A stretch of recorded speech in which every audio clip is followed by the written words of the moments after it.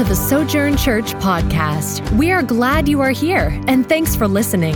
As a church, we exist to exalt and enjoy the supremacy of Jesus Christ in all things, equip the saints, and extend the gospel to all people by reproducing disciples and churches for the glory of God. More information about the life and mission of Sojourn Church can be found at sojourntulsa.org. That's SOJOURN Tulsa.org. That's exactly where we want to start out this morning, just that beautiful passage there that Jason went into there in Luke 7. That's exactly what Jesus had on his mind as he was going into this in Luke 15. You can see the theme of the Holy Spirit leading Luke to write these things out in those passages like that, and that woman to be able to see the beauty of just God himself, the beauty of Jesus himself. He's the central figure even in Luke 15, not the younger brother, not the older brother, but instead it's just Jesus himself has to be the central figure, because he's the one, without this crowd even knowing it, the Pharisees and scribes, the tax collectors and sinners, he's the very one who would take all of their sin and die at the cross. So just think about that crowd as you're gathered, and then the day 2 years later, 3 years later, that you're gathered in Jerusalem also, and you see that guy that you're around, the guy that had those teachings, the guy that had those incredible miracles, the one who you saw very religious people mocking, very intelligent, brilliant, rich people mocking, and yet he responded in compassion, in grace, repeatedly. Never compromising truth, never compromising and saying sin is okay, but having this ability to love people who are the worst of the worst. And like that in Luke 7 there, to who has been forgiven much, they love much. And so that's kind of the whole point as we've been looking at Luke 15. The tendency in churches that want to teach solid theology and who want to make Scripture matter and the Bible and its doctrines matter, the tendency is for it to come off cold and stagnant, and for us to become self-righteous because we do things right. And then you've got the kind of the mainstream church sometimes over here who may not really care about whether we're teaching correctly or we don't want to make a doctrine a big matter. We just want to make it real fun and welcoming. So the emphasis is what some people say on the front door. The emphasis of many churches is on the front door entrance. From outside, the way it looks, to when you get here, just welcome, welcome, welcome, right? And so then you get inside, and sometimes it's kind of watered down gospel or no gospel or prosperity gospel, or it's just kind of little stories, life points for more practical living. How to have 3 solid points of a good marriage when COVID strikes. 2 incredible ways to still prosper when the economy fails. And you add in a couple of proverbs, and so it's just kind of Bible light. And so we would say, no, we want the full counsel of God's word to be taught, but in churches that say that matters, then because we want to be careful, we start categorizing all these little boxes. And so we've seen here, it gets us away from, like Jason said at the end, when did we get away from just loving Jesus? When did I get 20 little boxes that now I'm so removed from everyone, but I think I'm the right one because that person 5 boxes over, they're not doing things the way we do things. They're not doing their kids the way that they should. They're not doing their lifestyle the way they should. They're not doing this. And before long, we're just separated. And we're in our little bitty boxes thinking that we're the ones most approved of by God.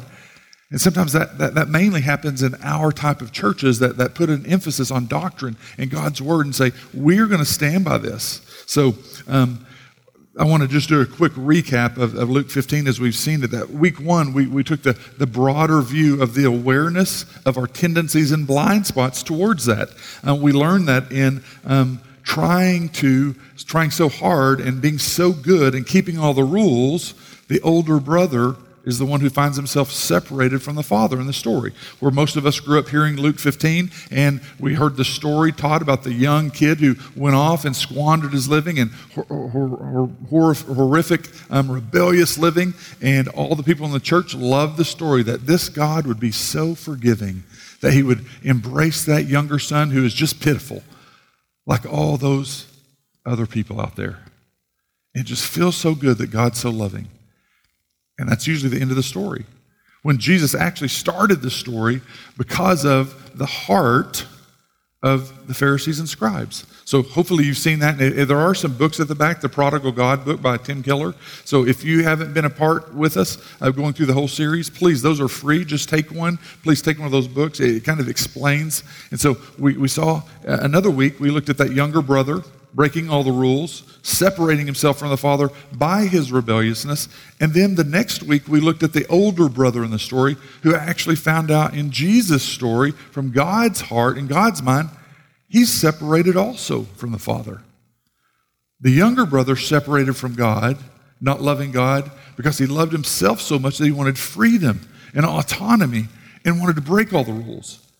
And the older brother then, on the flip side, loved himself so much, loved being so good and so right and keeping all the rules, he wasn't in love with the Father either. He loved himself and found himself separated. So now we're looking this week at just this beautiful response of the Father and Jesus leading up to this kind of cliffhanger. How will the older brother type respond? If you notice at the end of the story, the older brother finds himself outside. The party's going on the inside. For who? The guy who went and lived rebelliously, squandered all the Father's inheritance. And so sometimes we find ourselves going, I don't like that. He got to go and break all the rules, and yet the Father is throwing a celebration for him? That's not fair. That's not right.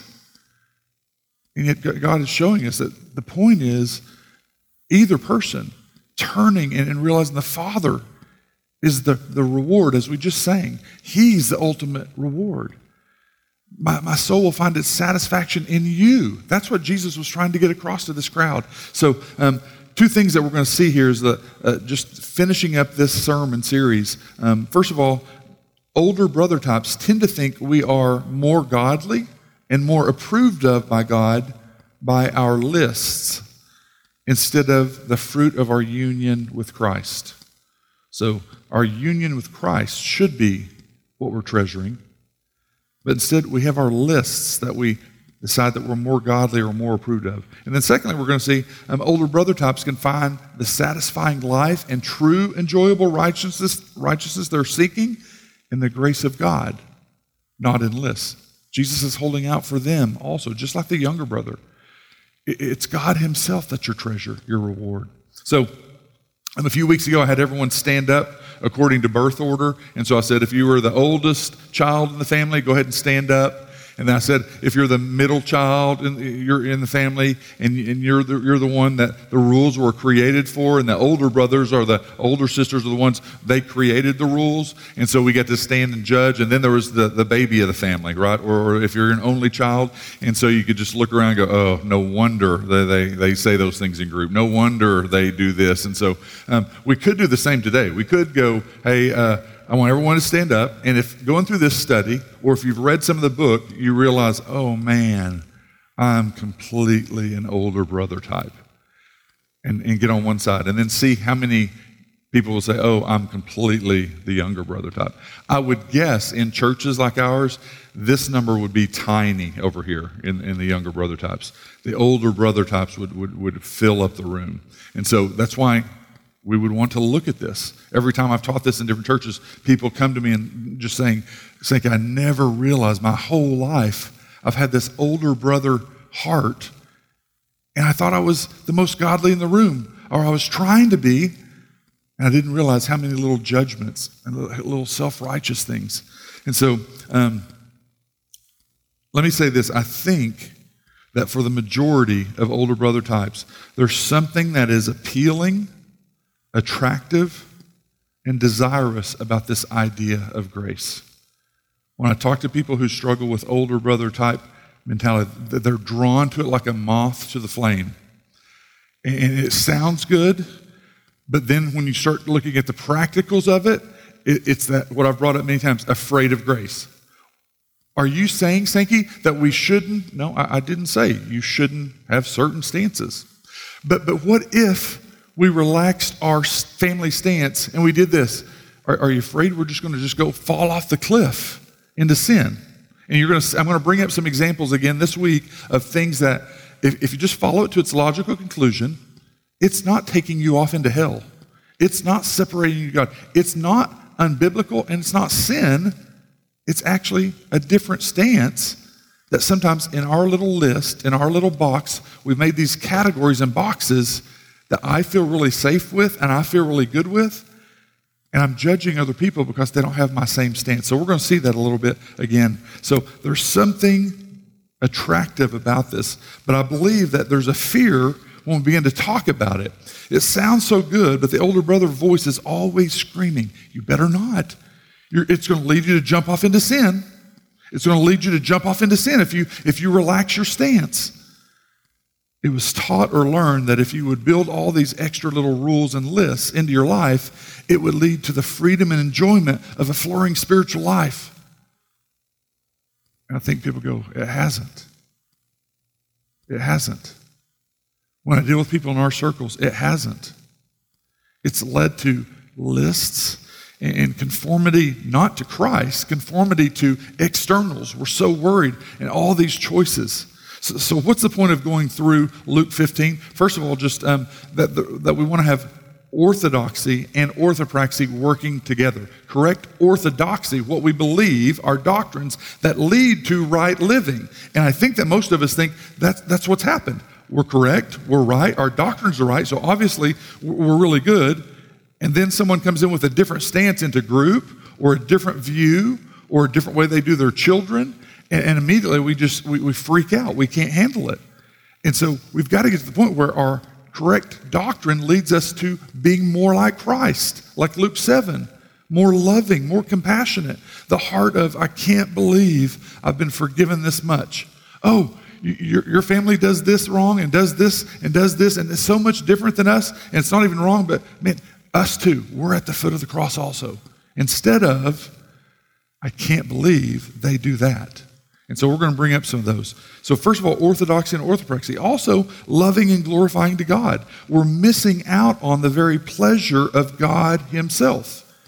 Union with Christ was the whole point. There's so many things in systematic theology that all of it is connected to this one central aspect of our union with Christ. When you begin to look at, you could look at biblical theology. What's it point to? Your union with Christ, which leads you to the Godhead, right? When you look at systematic theology, your union with Christ is what changes everything. So loving and glorifying God out of that new identity. It is out of that positioning, your union with Christ, that the new identity where obedience flows out of that. And if we're not careful, if you're just a really disciplined person or a list person or a little bit legalistic, we start flipping that.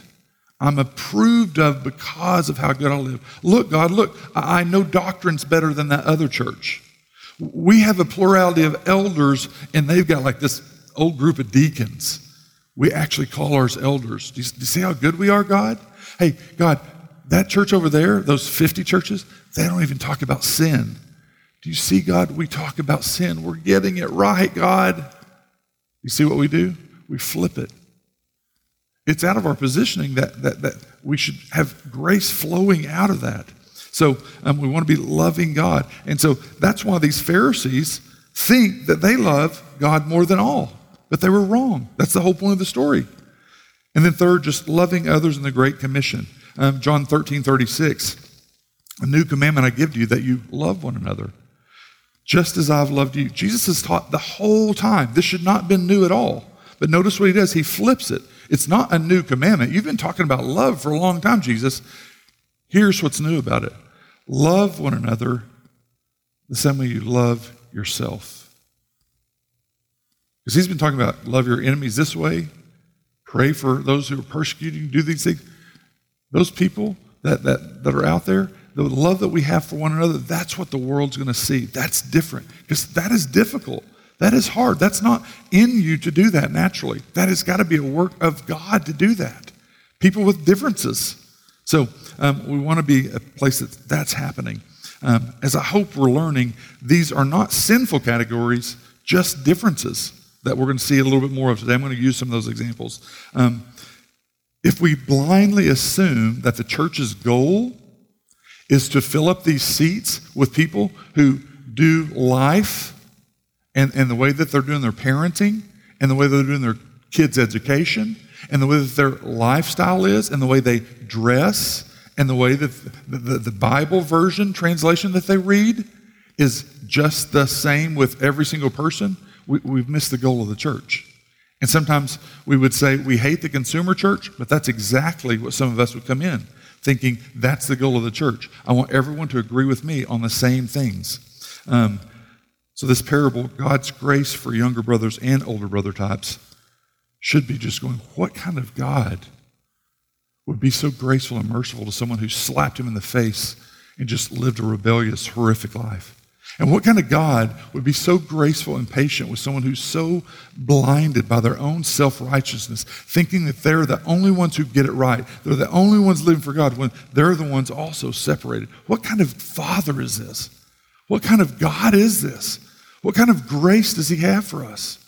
And should encourage us that he has grace for us to change in that. So let me pray after we read Luke. I'm going to read Luke 15, 1 through 3 to set that context again, and then 25 through 32, and then we'll pray. It says in verse 1 in Luke 15, now the tax collectors and sinners were all drawing near to hear him, and the Pharisees and the scribes grumbling, saying, this man even receives sinners and eats with them.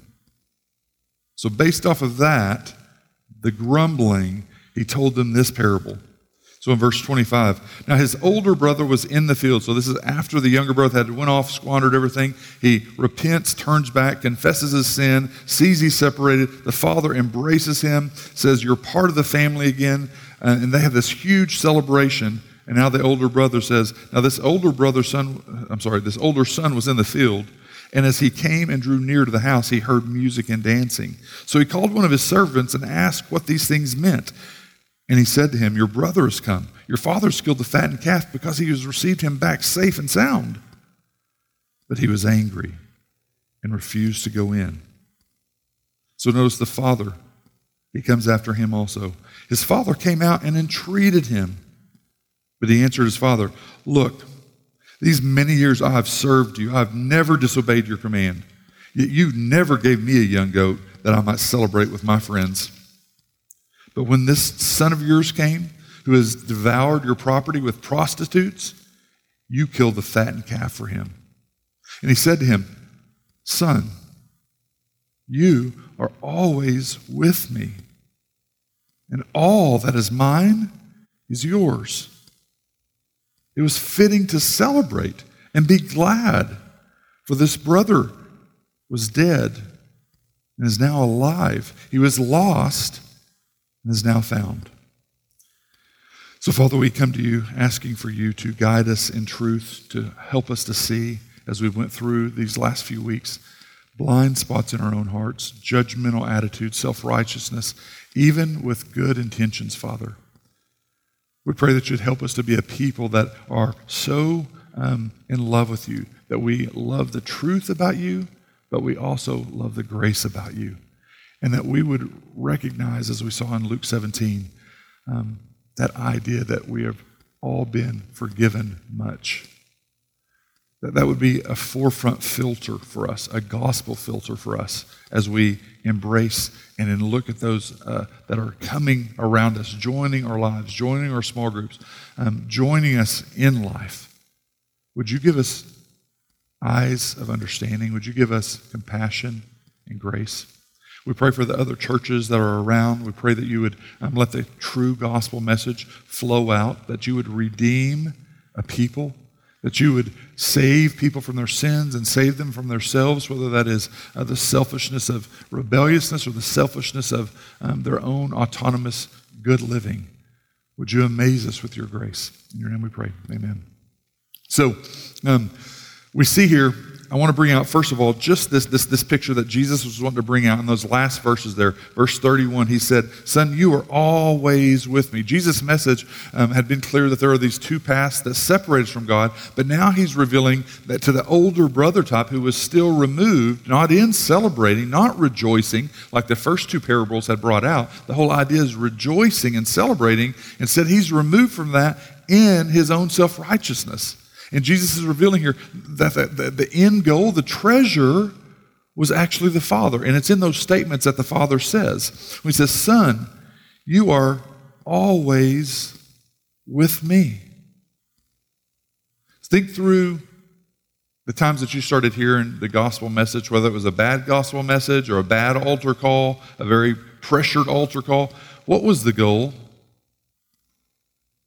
Sometimes it was to get numbers to come down, to bow your head, repeat this after me. And so, hey, I see that hand, I see that hand. And there's people that get saved in that. Not every person is saved in that, but most of us grew up seeing those things. What was the goal? Was it the idea of immediately the first thing after you're dead and 1 second after the new life, that the presence of the Lord, that's the reward? Or on equal ground with the reward of God himself, is it getting to see your dad and your mom that passed away, your grandparents that passed away, an aunt, an uncle? Going fishing with grandpa again in heaven, is that kind of equal up there with God himself? It's going to be completely different. So sometimes we're not sold the product of God himself. We're sold a Jesus product that is way lesser. And so Jesus here is saying, "You're always with me." Is your heart satisfied with me? And what he's revealing to this older brother, you were never satisfied with me. You didn't rejoice with me. You don't rejoice that your brother is now back with me. You don't see the goal as being with me, community with me, communion. Didn't I give you a hint? That's the Father and the Son and the Holy Spirit in perfect unity, in perfect glorification. We're a relational God in our very being, and it's beautiful and rejoicing and perfect. We didn't even have to create. We weren't lacking or bored, and we had to go and create humans and then let them fall into sin just to get to see our value. We were completely valued. This was all for your benefit. This was all for you, so you would see the glory of who I am. And so he wanted him to see, you're always with me. All that is mine, meaning all that I am and all that I've provided, it's yours. Why is that not satisfying to your soul? And I think we can all identify that, and we lack that understanding sometimes. But it's fitting to celebrate. Notice Jesus' wording of this older, of this father. For your brother is dead, spiritually dead, but now he's alive. So what does that look like? What's he hinting at, even in this little parable? That the goal is being alive with the Father, spiritually alive, rebirth, recreating what Adam and Eve had, right? And the fall has affected all of that. He was dead and now alive. He was lost. He's found, reconciled with the Father, brought back to the table, enjoying the Father and all that the Father has. And so that's why he's offering. That may not be your Christianity. You may have prayed a prayer, got baptized, and that is far. That's not why you do your once or twice reading a week. It's because your boss is miserable and your job's tough and parenting's tough. And so you have a quiet time to make life more coped with. Give me a proverb. Give me a psalm that's helpful. My wife, oh my gosh, my husband, that's not in love with God the Father. That's not in love with him. You're doing a quiet time for practical help. And the Bible does have practical helps, but are you going, I'm sitting before, in silence, the creator of every blade of grass, every molecule that makes up the depths of the ocean, who could number every grain of sand, and I get you. Yep, I have needs. Stuff going on this week. It's busy. It's frustrating. I get you. Is that your quiet time? Coming, going, Just like the woman in Luke 7. I'm broken. I see you as everything. So some of us have a different form of Christianity. Older brother types would say that they know that it is their union with Christ, to which they accredit all their right standing before God, but it's in their heart attitudes, their lists. They're adding to what the Bible has, adding more and more and more and more lists to make little boxes where I'm more and more and more and more approved of than Tyler and Kaylee, than Jason and Angel, than Kyle and Sierra. Do you see, God? I know better doctrines. I know more than they do. We raise our kids differently. We raise our kids better. We do this, we do that. Do you see what we do? And Jesus is going, at the foot of the cross, every one of you missed it. So what is it that older brother types might secretly crave? First of all, it's just being right. Sometimes older brother types, you're just the type of person who you want to be right in everything. Also being approved of. Think through that, if that's something that you would struggle with. It's really what, in fact, it's really what drives older brother types crazy with the younger brother types, because they tend to not care about the rules, right? Like, how can you not care about the rules? If we don't have rules, I mean, what defines us? If we don't have our lists and rules, and that drives us crazy. Like, he's just not going by the rules. It's driving me crazy. And that's what's defining us sometimes, as we become a people of our lists of what we do and what we don't do, not our love for Christ. So think through if that's frustrating and bothering to you. Over the last few weeks, I've tried to bring up some different lists that we've just gone through. And these are things that we've not heard like 10 times or 5 times, like 80, 100, 150. Statements that people make, I brought up that sometimes it's in small groups, sometimes it's like in the doorway of church, and you meet people and there's 6 or 8 people standing there, and we've all been standing there, and you're kind of greeting one another. And usually when you're meeting people, they'll say, so now what do you do? Or where are you guys from? What church are you from? And sometimes there's these little hidden meanings, because they're wanting to hear what church you're from. And if you say one of those that's just like off, then they just kind of, oh, okay.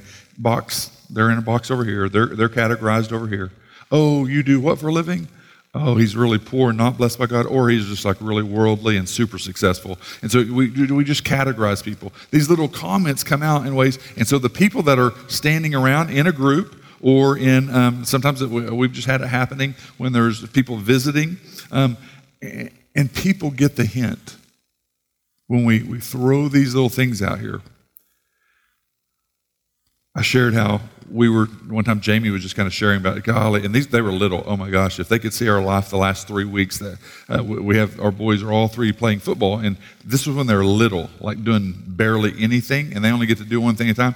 And so she had just said, oh yeah, it's just busy, and oh man, it's so tough getting in and trying to fix dinner at 6:30, and so, well, that person, their rule was kids were asleep at 7, kids were in bed at 7. You satanic parents are just feeding your kids at 6:30. And so it come out, well, that's exactly why we chose not to do sports as a family, because we wanted to have meals together every night, not processed foods. We wanted to have very wholesome home-cooked meals. Other moms in that circle took note. That's what kind of people we are. So show us your cards. What kind of people are you? We would never let our kids have an iPhone until fill in the blank age.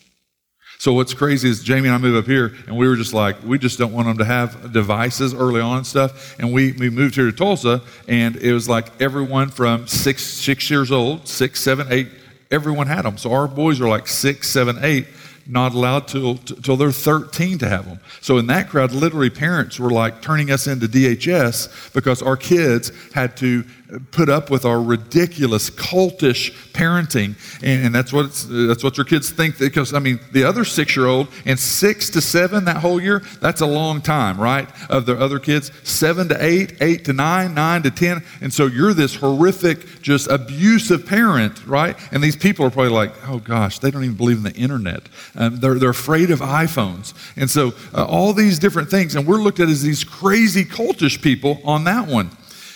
But then inside the church, what's weird? Then you have people like, oh, you gave your 13-year-old a phone?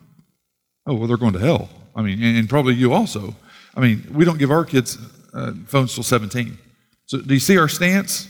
So here's my box. My box is 17. Yours is 13. You're horrible. You're pathetic. What about the people over here that are 6 and they give their 6-year-old? So which one? Do you see what we do? That's just on devices. And so everyone should hate Steve Jobs for these things. And so we would never farm our kids out to the liberal public school agenda. Do you know how many people that we've been around in our circles that's the deal? Anyone sitting there who sends kids to public school, they get the point. I'm a satanic parent, sending my kids off to the wolves, destroyed. We would never isolate our kids and homeschool them. We want them to learn to live for Christ and live on mission. And in that group, anyone who's decided to homeschool, I guess we're horrible because we have not sent our kids out into the mission field. So you see what we do? Here's my box. Here's how we live. How do you measure up? Anyone who's sitting around, they get the point. So choose your position, choose your poison, because it's all sin and ridiculous to somebody, right? And all of it, we miss enjoying Christ. The point's taken. This is what kind of people we are. So what kind of people are you? I talked about the different things we do in these circles. I remember when I started running into this in our theological discussions at places. When you look at worship songs and stuff, and so you've got one person over here, just like the Corey Asbury song, and I mentioned that. There's probably people that left because I mentioned Corey Asbury, and so I don't even know the words. You got one person over here just enjoying the overwhelming, never-ending love of God, reckless love of God. It chases me down, fights till I'm found, leaves the 99. I just can't believe it. He's just worshiping God through the song. Do you not know about Bethel? Could we get lunch this week? I think I saw you trying to worship. It was satanic what you were doing. You're rejoicing in a song that was written by a church that we don't agree with. Which person's Luke 7? Which person's Luke 15? We do it all the time with worship stuff. We do it all the time. What about these? Halloween or Christmas. One time we're sitting in a group and there was some people and they were just saying, man, oh God, we're just exhausted. It was a Sunday night group and they were talking, oh, we're exhausted. We spent all day Saturday just going up in the attic, bringing all of our Christmas decorations down, and we're putting up lights all over the house. Gaithers over here don't like to hear that. You're making Christmas idolatry. Really? Lights? Everyone knows that Christmas has become so commercialized, so materialistic, that we've removed Jesus, and you're part of the problem. Our kids are happy. We put a little brown box that we get there, no tree. You got people whose just alarms are going off. Trick or treat. If you allow kids to trick or treat or participate in Halloween, you're participating with demons. Okay, so some of you may have that sense. In our church in Northwest Arkansas, I came in one day and there was a bale of hay sitting on our front porch, and there were 3 little pumpkins. As a bachelor, you never get bales of hay and pumpkins. And so I walk in, I'm like, hey, did someone just drop off some weird stuff on our front porch? She's like, no, I found this bale of hay and pumpkins. And I was like, oh, okay. What for? She's like, it's fall. You decorate for fall season. That Sunday night, we had youth over, and the associate pastor of the church, his 3 kids come. And they walk in, and they were like, what is going on the front porch. If our dad would have dropped us off, we would not have been allowed to come. And again, I'm like, what's going on the front porch? Those jack-o'-lanterns. You guys are celebrating Halloween? That's satanic. You're worshiping demons. So they're like, holding up their cross fingers at every kid that walks in the door. So what's worse, the kid who puts on a little $8 suit of plastic, or the kid who is, in a 6 years old, 7 year old, 8 year old in his class of 30 kids, and he's trying to just, get it deep down into his soul that candy is bad, candy is bad, candy is bad. And he's trying to give a theological treatise to other 6 and 7 year olds on the doctrine of demons. Do you want that kid? You're going to have to pay for counseling later on, okay? So just know that in your stance, and I'm joking with that because maybe you really have a stance that you don't want them to participate in Halloween, and that is fine. Remember, the point with Jesus is not to get the older brother types to go and sin.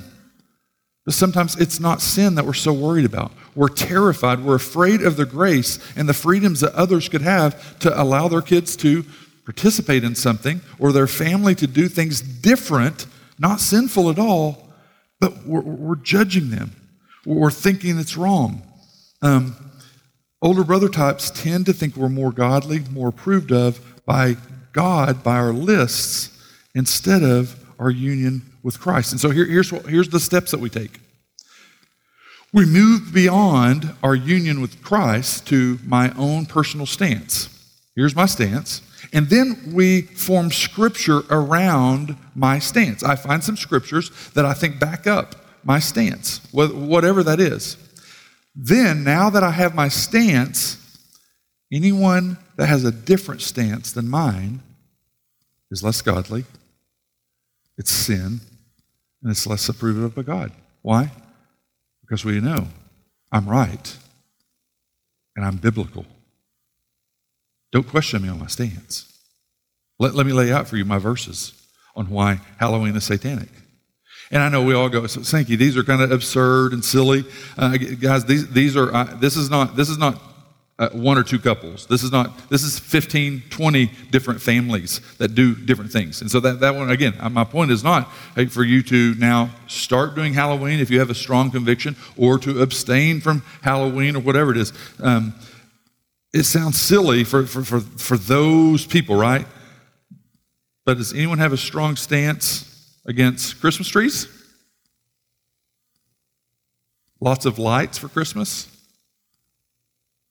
Number of presents? Jesus only got 3.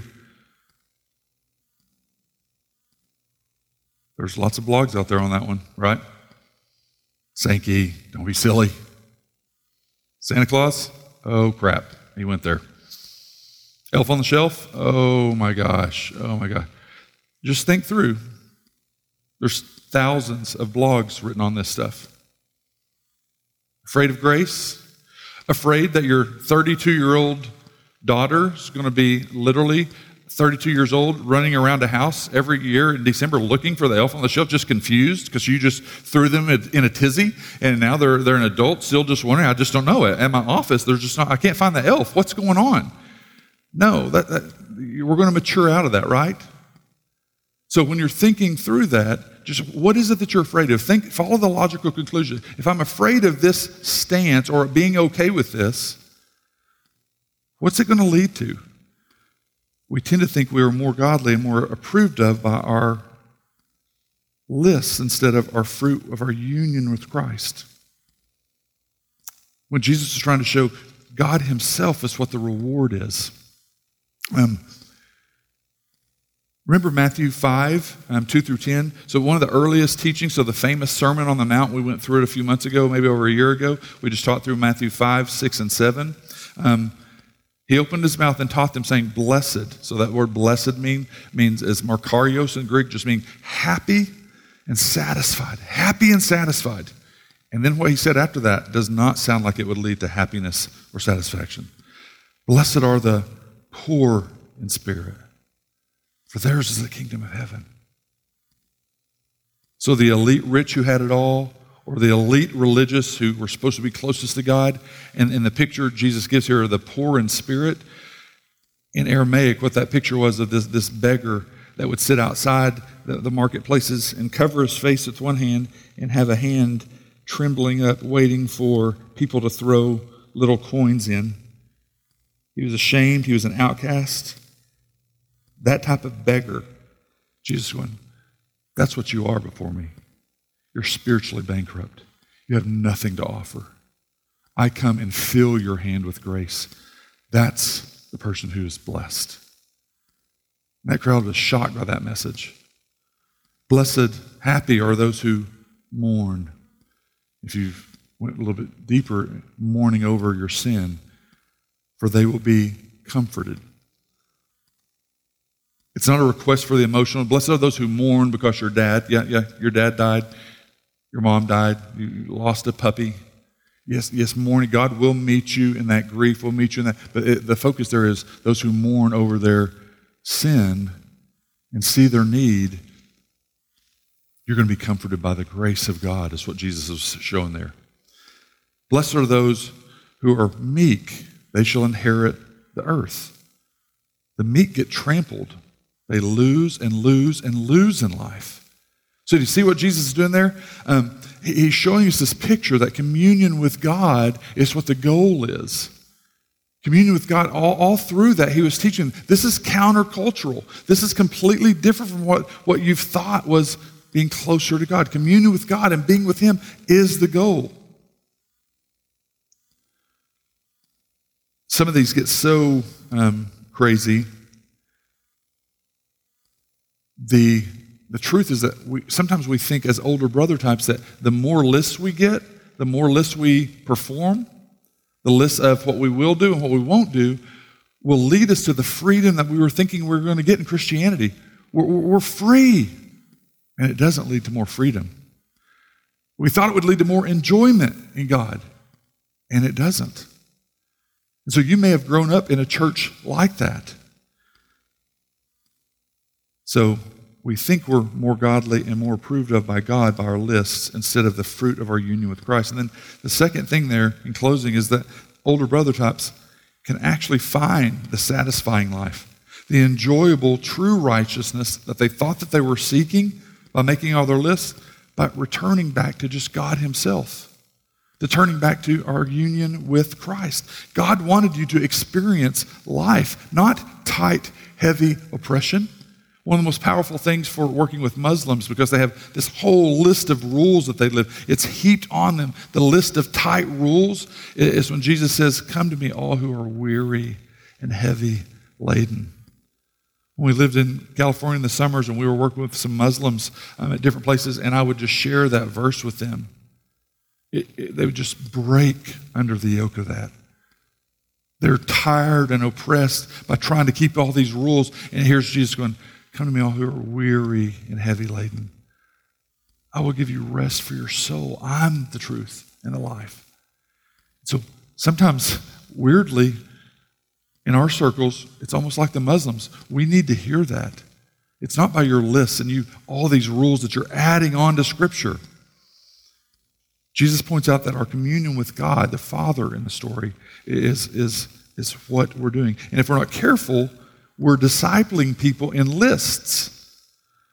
If you want proof, so how satisfying and joyful is your devotional time? Have your list and rules for your family or yourself, is it leading to this just enjoyable, life-giving fruit? 9 out of 10 older brother types I talk with, they don't. And you'll gut it out in your 30s. You'll get to your 40s and people start having midlife crisis and start seeing that, man, everything I planned, it's not working out like I thought, and even God's not working out. I've kept all the rules. I've done everything. I'm not living like those people over there. Don't you see? 9 out of 10 older brother types struggle with this idea of God just barely tolerating them. Yeah, I know the idea, the theory that God loves us is there, but I don't feel close to God. And Jesus was trying to bring out this idea that, do you understand that the Heavenly Father has this deep intimacy, this communion that he wants with you? So, the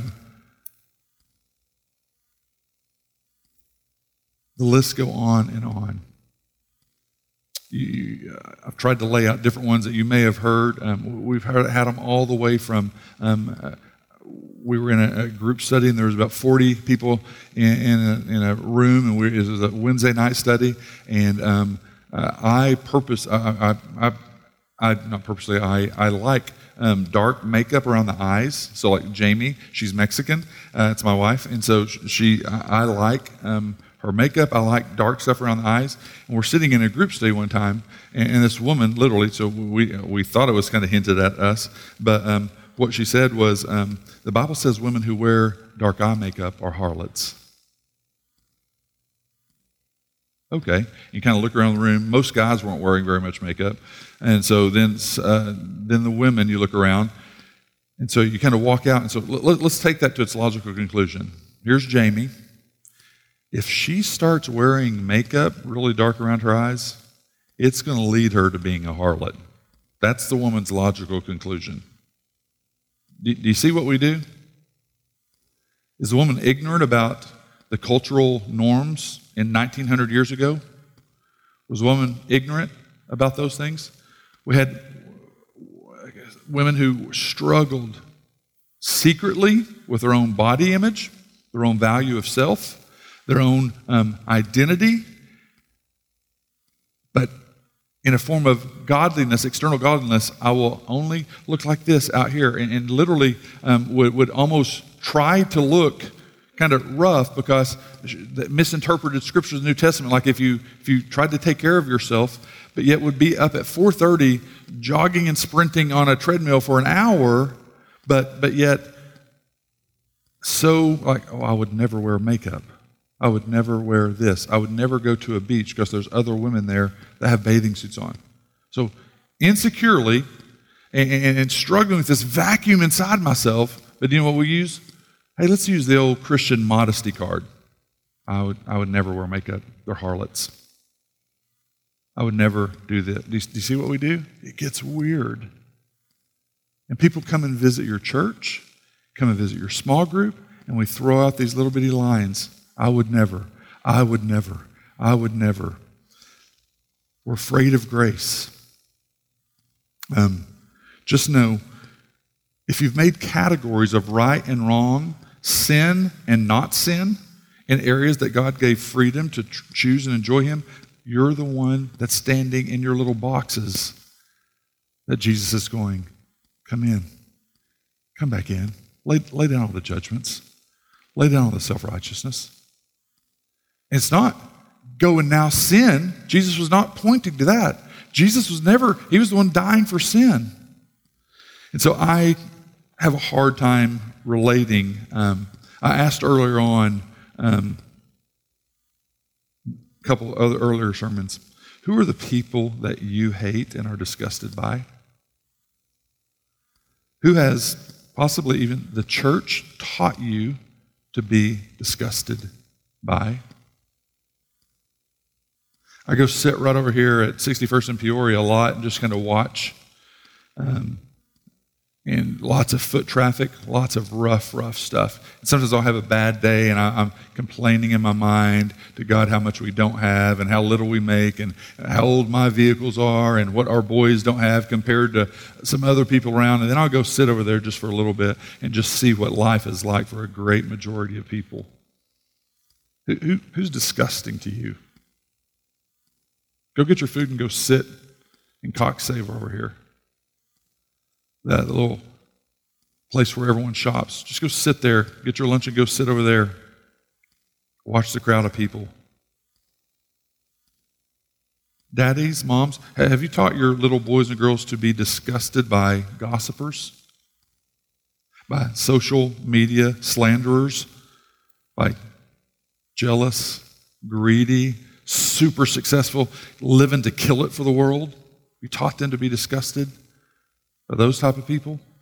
Disgusted by discontent church consumers who go through more vehicles and possessions and church memberships in 5 years than most people do in a lifetime. And it's at an epidemic rate. Are we teaching them to be disgusted towards gluttony, laziness, sins of the tongue, slothfulness?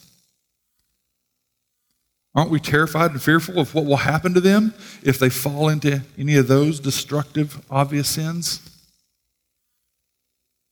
Or are those the ones that we get to keep inside the church? We're not teaching disgust towards self-righteousness, judgmental, irritable, impatient, angry types. Some people drown their sorrows and regrets and depression in beer and wine and alcohol, into debauchery and drunkenness. Some drown their sorrows and depression in slothfulness and food and laziness on their couch. Maybe even watching one more podcast, reading one more book.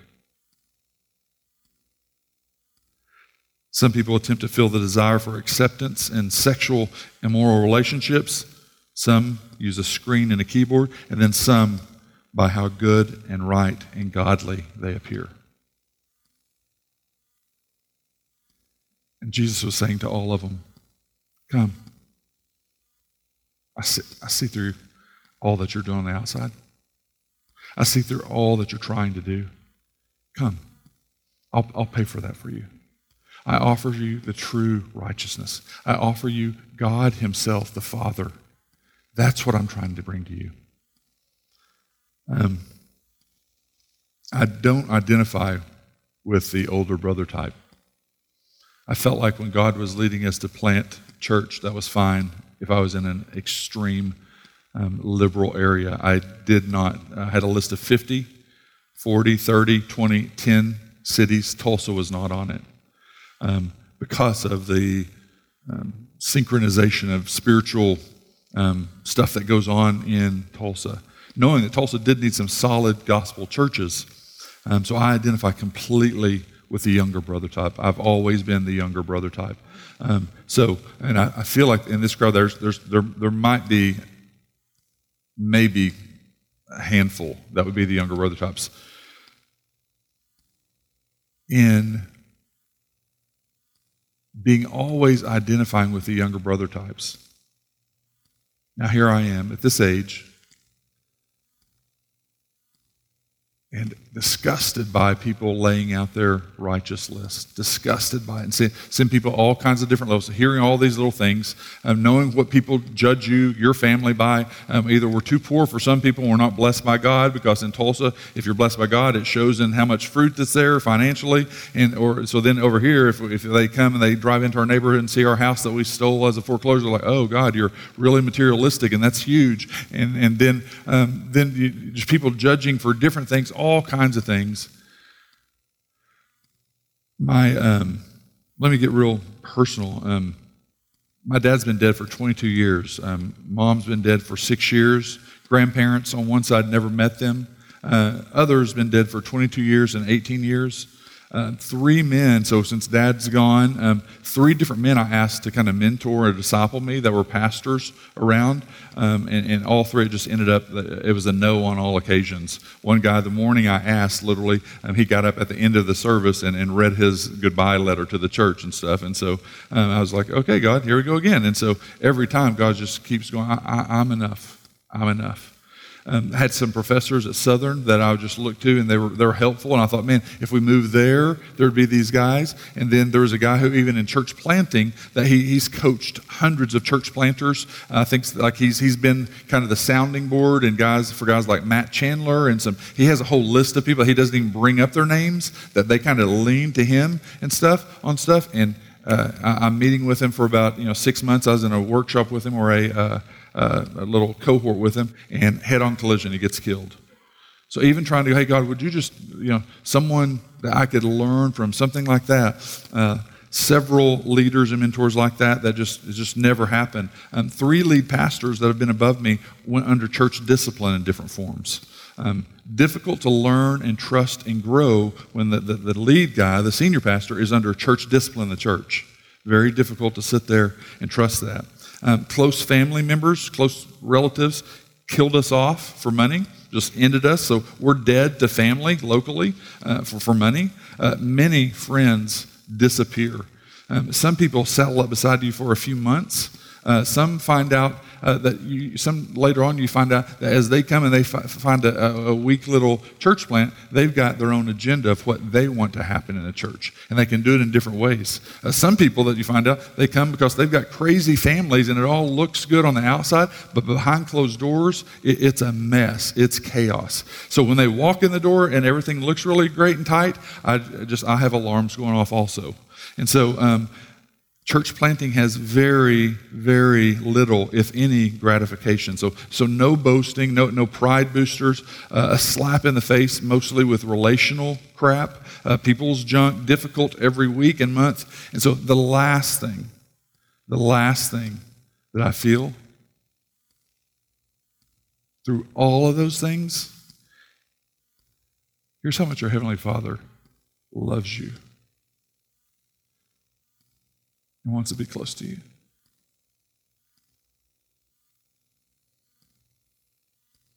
Show me.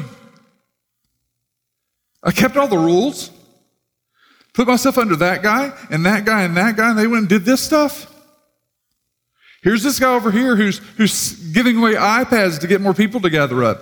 Literally giving away $1,000 to the kids, 3 kids who bring the most kids to get people to come to the church, because that's success. Other guys buying jets and million-dollar homes, telling people that you've got to give more for God to multiply that times 100. Are you kidding me, God? Seeing families just going on with Christmas and things going, this is what we get? So I lay out my case before God. Are you kidding me? Here's what we're trying to do. Do you know how difficult this is? He clears it off the table. Thank you, are you finished? All you have is Christ. I've got a wife who can endure pain and hurt and betrayal like no other. Got 3 boys who, no guarantees, no matter what we've tried to do, no guarantee at 18 that they're going to walk with the Lord. Could be cancer, could be car wreck, could be a stroke. All you have is Christ. Don't make it about your lists. I'm an ultimate younger brother type, always asking why. And I can lay out my case. Are you kidding me, God? Didn't I do this and this and this? Haven't I tried to do it this way? I thought you were doing it for me. I thought I was worthy of that, no matter what your chosen path is. So even younger brother types can get off into holding our righteousness before God, saying, don't I deserve this? Shouldn't something better come my way? So if you're an older brother type, or if you're a younger brother type, is Christ enough? The guy sitting at the story, what was that like hearing that? This gentle guy telling the story, just trying to open up for people to see their hearts, their need for salvation. And so I want us to be a place where we do have solid doctrine, but our solid doctrine leads us to be humble in our orthodoxy, humble in our orthopraxy, where we're gracious and merciful and loving to people, not making more lists to let people at the door know whether they fit in or not. We've got to be a place that's different in that way, that graciousness and compassion are leading the way. Does it mean we're going to be okay with sin and just let everyone go off to sin? We're probably not going to struggle with that. We're way over here on the other side, right? So think through where your heart's at with that. Is Christ enough? Is Jesus enough? Is he satisfying what he's done? I'm not asking you to stop your lists, whatever your stances are. Just don't judge others and go find your biblical support of 3 or 4 verses and now judge everyone else by, you're not as godly, you're not biblical. Let's enjoy God together. Let's enjoy one another and even enjoy the messiness of bringing other people in as God brings them into the kingdom. That's what church plants should be doing. So let me pray and close this. Father, we are all just face down at the cross, as we sang earlier. We're in need, and yet we like to very quickly stand up and brush ourselves off and present ourselves as very good people, very right, very biblical. And if we are biblical, or if we are right in a stance, it was only grace that led us there. We're all deserving of wrath. And yet, while we were deserving of wrath, while we were yet sinners, Christ died for us. God, would you help us to be a people who that gospel filter is so thick that we don't see self-righteousness and judgment crowding up. We pray that you'd open our eyes to see these things, Father. We'll never be able to engage with a lost, difficult, complex, hurting, and very different people if we have all these blocks in the way. Jesus, we thank you for the message. We thank you that this was your heart. This was the heart of the Father. This was the heart of the Spirit. Thank you that you took the time to show us ourselves. In your name we pray. Amen. So we'll go into the Lord's Supper now. And we do it here where open communion is where if you're a member of another church, if you're a believer and you're following Christ and you're not in church discipline, you're able to participate with that with us. If you're visiting, some churches have closed communion, meaning that if you're not a member on the rolls there, you can't participate. We don't do that. But we do say that we want you to do it with sobriety, meaning just if you've been in a pattern of just unrepentant sin all week, maybe you need to step back and just really rethink where your heart's at with Christ. If you're a person that's never truly accepted Christ and you're not a follower of Christ and you've never been saved, we say don't partake with us, that this may be the time that you would just stop for the first time and truly cry out for just repentance and faith and cry out for the mercy that God offers in the gospel. So don't partake, but partake of Christ instead. And for those who maybe have had a rough week and you come and you say, man, it's not been a perfect week. Maybe this is that thing that you can look to and say, it's not based on what I do. I rejoice that Christ, you did this in my place, that it's not based on my works this week, that you provide your righteousness, that you provide your forgiveness, and that it covers what I've done this week wrong. And so we get to partake of that because we want Him.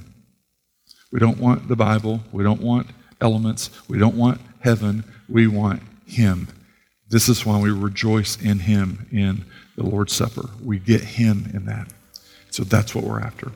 So I'm going to give you a couple of moments just to pray and consider where your hearts are at, and then we'll go to the Lord's Supper.